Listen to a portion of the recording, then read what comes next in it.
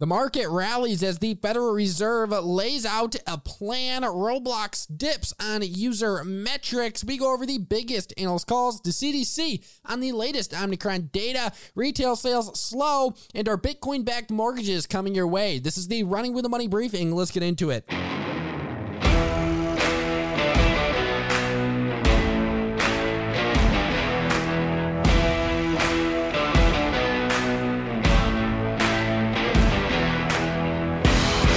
Up and welcome to another episode of the Running with the Money briefing powered by Pound the Table. Either way, we are back and the markets are ripping. You take a look at where the markets are today, and my oh my, we see the Dow Jones moving to the upside, 383 points, NASDAQ up 327, and the S&P 500 up 75. Not so shabby, and this is all on the back of, guess what? The Federal Reserve and our best friend Jerome Powell, or at least he seems to be our best friend in recent years. Taking a look at what the Federal Reserve now plans to do in the months ahead, they will be buying $60 billion in bonds each month starting in January. That's $30 billion less than what they were buying in December, and that's half of what they were buying in November. So they're quickening this taper, they're speeding this taper right up, and remember, they initially started this taper by reducing those payments by $15 billion a month in November, and now they're doing $60 billion bucks.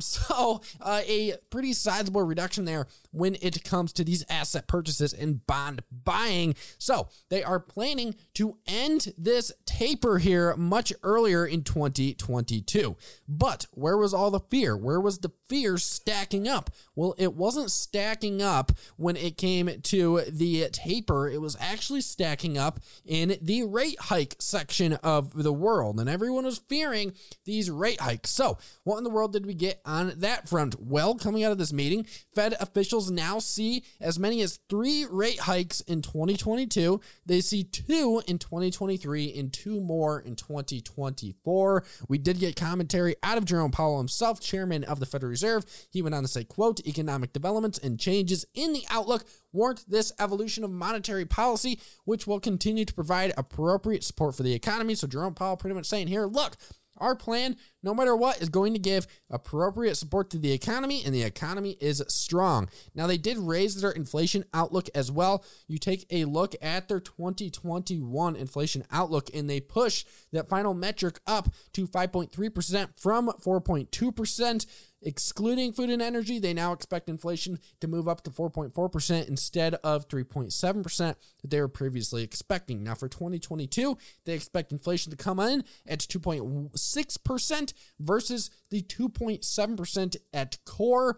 So in essence, you take a look at what is going on here, and they do not believe that inflation is going to be nearly as hot throughout 2022 as it has been throughout 2021. Now, shifting into their more hawkish data, or the more hawkish data coming out of this meeting over at the Federal Reserve, what we did get was the dot plot. And what this dot plot basically tells us is what all the members are thinking, or what the members are thinking about certain issues such as rate hikes. And when it comes to these rate hikes, and you take a look at who was for and against rate hikes, just 6 of the 18 FOMC members saw fewer than 3 increases within the next year when it came to rates. Also, no members on that dot plot saw rates staying where they are now. So in essence, coming out of this meeting, what did we get? We have the Federal Reserve doubling the time of this taper, basically not doubling it in length, but doubling it in quickness. So they're shortening the length of the taper. They brought forward, or it seems at least brought forward, the expectations of rate hikes in 2022, 3 of them to be specific, and even more members see more rate hikes ahead in the more near future. Now, it is also important to note, before we move on to the next headline, that they also lowered the GDP expectation for 2021 to 5.5% from 5.9% that they indicated in September. But if you look out into next year for 2022, they actually raised their growth expectation to 4% from 3.8%, and they lowered their 2022 2023 expectation, the 2.2% from 2.5%. So in essence, what we got there on the growth front, the Federal Reserve saying, look, growth is not going to meet our expectation in 2021. It's going to be better than what we thought in 2022, and it's not going to meet our expectation in 2023. That is some mixed up data there, but at the end of the day, that's what they believe. Now, shifting into this headline out of Roblox. What in the world's going on with Roblox? Well, they reported 49.4 million daily active users in November, and while that's still up 35% year over year, within the first 27 days of October, they had 50.5 million daily active users. That means they declined just ever so slightly when it came to daily active users, and the market didn't like that. Roblox did decline this morning on that news. Now, we also have to note that between October 28th and October 30th, there was an outage over at Roblox, and that likely had an impact on DAUs. We also have to note that that had an impact of $25 million in lost bookings, so definitely not the best look for Roblox. Now, when it comes to average bookings per daily active user, Roblox is now estimating that level to be $4.21 to $4.27 year over year. That's down 8 to 9%. So the market did not like this data point this morning when it comes to bookings per daily active user. And also you take a look at the estimated bookings for the month of November, and those were between $208 to $211 million, of 22 to 24%. Now, we did get some commentary on this issue this morning out of KeyBank and their analysts. They go on to say, quote, considering management has also said December is roughly 80% larger than the October-November levels, we believe this means the fourth quarter numbers are likely to come down in the immediate term. We are previously looking at roughly $800 million in bookings for the fourth quarter, but if that trend holds, it would seem to indicate closer to $780 million. Our model is under review. So in essence, KeyBank saying here that after this most recent data release from Roblox on their users and estimates for earnings, that they might have to go in and revise what they were expecting for the fourth quarter earnings results. Definitely something to pay attention to there on Roblox. But you take a look at Roblox going into the end of the day today, and it still finished down 9%. Meanwhile, you saw a lot of technology names absolutely crush it to the upside, given the announcement coming out of the Federal Reserve here at 2:30. So the fact that Roblox did not really move to the upside on that news is a bit worrisome. You take a look, and it moved from roughly 95 to 97 going into the end of the day, so a few points, but not much. And Roblox had tended to be a pretty big mover in the past, so pretty interesting stuff when it comes to Roblox going into the end of the day today. Now, shifting into the biggest analyst calls, we have to talk about this call coming out of Morgan Stanley, naming Qualcomm a top pick for 2022. The bank going on to say, we are naming Qualcomm our top pick in U.S. semis. While we do see smartphone as an area less impacted by current supply chain disruptions, the stock continues to trade at a discount to peers and should benefit from significant price increases and have continued around 5G. Morgan Stanley also reiterated Spotify as overweight today, going on to say, quote, we continue to see audio entertainment as an attractive area for investors with durable growth at both disruptors, Spotify, and content owners, WMG, reiterating overweight Spotify and overweight WMG, with the latter now our top pick in media and entertainment for 2022. Shifting into a call out of JP Morgan, they upgraded Booking Holdings today to overweight from neutral, going on to say, quote, despite potential NNT variant risk, we are incrementally positive on Bookings Holdings, as we believe it is best positioned to benefit from travel's broader recovery in 2022 as international, urban, and hotels, which have lagged versus other parts of travel, all see greater rebound. JP Morgan betting on Booking Holdings as travel recovers in the coming year.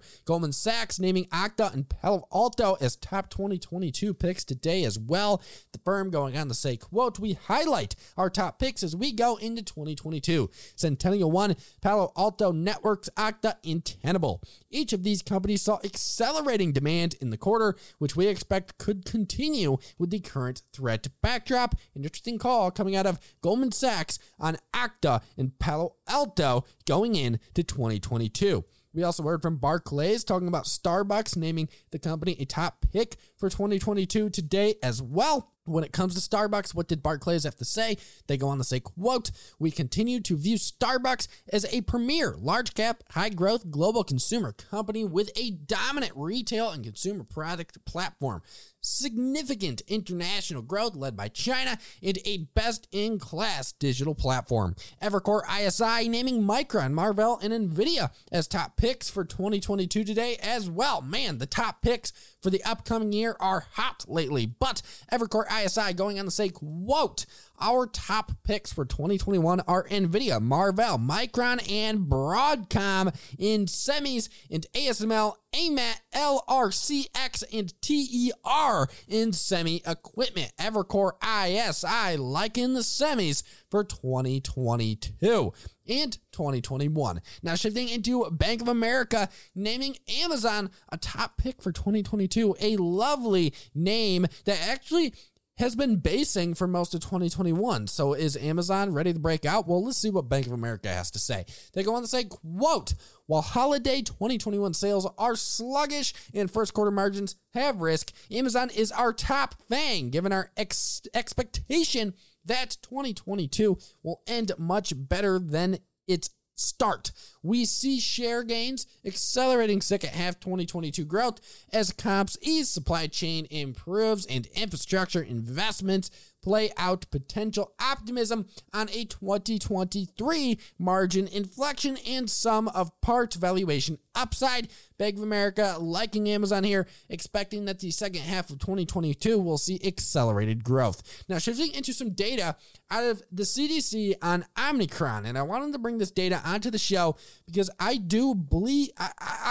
it's important to know what in the world is going on with Omicron. So we dig into what the CDC had to say on this new variant, and they said that 13% of all COVID-19 cases in New York and New Jersey, according to them, are in all likelihood this new Omicron variant that has a slightly more mild symptoms but does spread faster. So that is something to note. They also noted that this new variant has now spread to 36 states and 75 countries, and it accounts for roughly 3% of all U.S. COVID-19 cases. So I want you all to note that right there, that this new variant, this Omicron variant that wasn't detected all but a few weeks ago, is spreading extremely fast, now likely 13% of all cases in New York and New Jersey, and it has already spread to 36 states in 75 countries. Definitely something to pay attention to. This is nothing to shy away from. This Omicron variant spreads very quickly, and if it spreads too fast, once again, many experts believe it could overwhelm our health system. So on the risk front, when you're looking at the markets and you're looking at the next few months, this Omicron variant is one to keep on your risk list. Now, shifting into Lending, raising $70 million in order to launch Bitcoin-backed mortgages. This is something new. So you're probably wondering, what in the world is Lending? Well, they are a global digital asset saving and credit platform based out of Canada, Toronto, Canada, to be exact. And they are working on bringing a product to market that is, in essence, a Bitcoin-backed mortgage. Can you believe it? If you thought Bitcoin couldn't go any farther, well, now you can back mortgages with Bitcoin. It's pretty crazy, and we're going to get into it in a minute. So Lending announced today the completion of a $70 million Series B funding round, and guess who participated in that? Well, we have been hearing about 10T Holdings. Well, their Dan Tapiros led this round, bringing the valuation of Lending to $540 million. Now, in addition to 10T Holdings, the funding round also involved Golden Tree Asset Management, Raptor Group, FJ Labs, and all of Lending's existing VC partners. This capital raised from this funding round is expected to support the launch of these Bitcoin-backed mortgage products in early 2022. Some interesting stuff there. So in essence, what Lending wants to enable customers with, or what they want to allow customers to do, is in essence to be able to either buy a home with a Bitcoin or to be able to back a mortgage with Bitcoin and it gets better and refinance an existing home and back that with Bitcoin, but it all will also allow them to still hold their Bitcoin. So you will be able to benefit from the appreciation of Bitcoin and also the price of real estate moving to the upside. So some very interesting concepts working here when it comes to lending in their proposed Bitcoin-backed mortgages. Some very, very cool stuff when it comes to the crypto world being integrated with the old economy. Now, shifting into retail sales, well, guess what? Data shows that retail sales, they're slowing, guys. And unfortunately, that's not very good news. So you shift into U.S. retail sales for the month of November that we got this morning,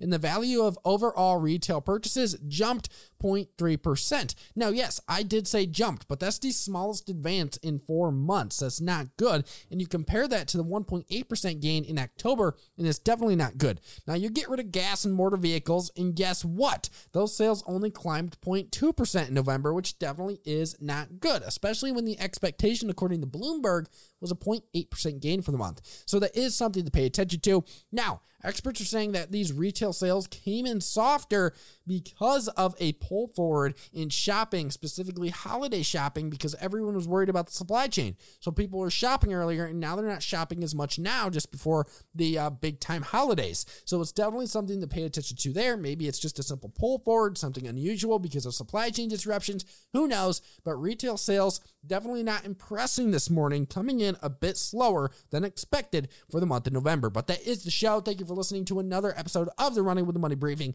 We will be back per usual tomorrow to go over the biggest headlines and biggest analyst calls and much more. In the meantime, go give my boys over at Pounding the Table a listen and follow on Spotify or anywhere you listen to podcasts, including Apple Podcast. You can also follow me and my team at Running with the Money on Instagram and Facebook, or at me on Twitter at Luke Donay. You see profit, trade on, and I'll see you tomorrow.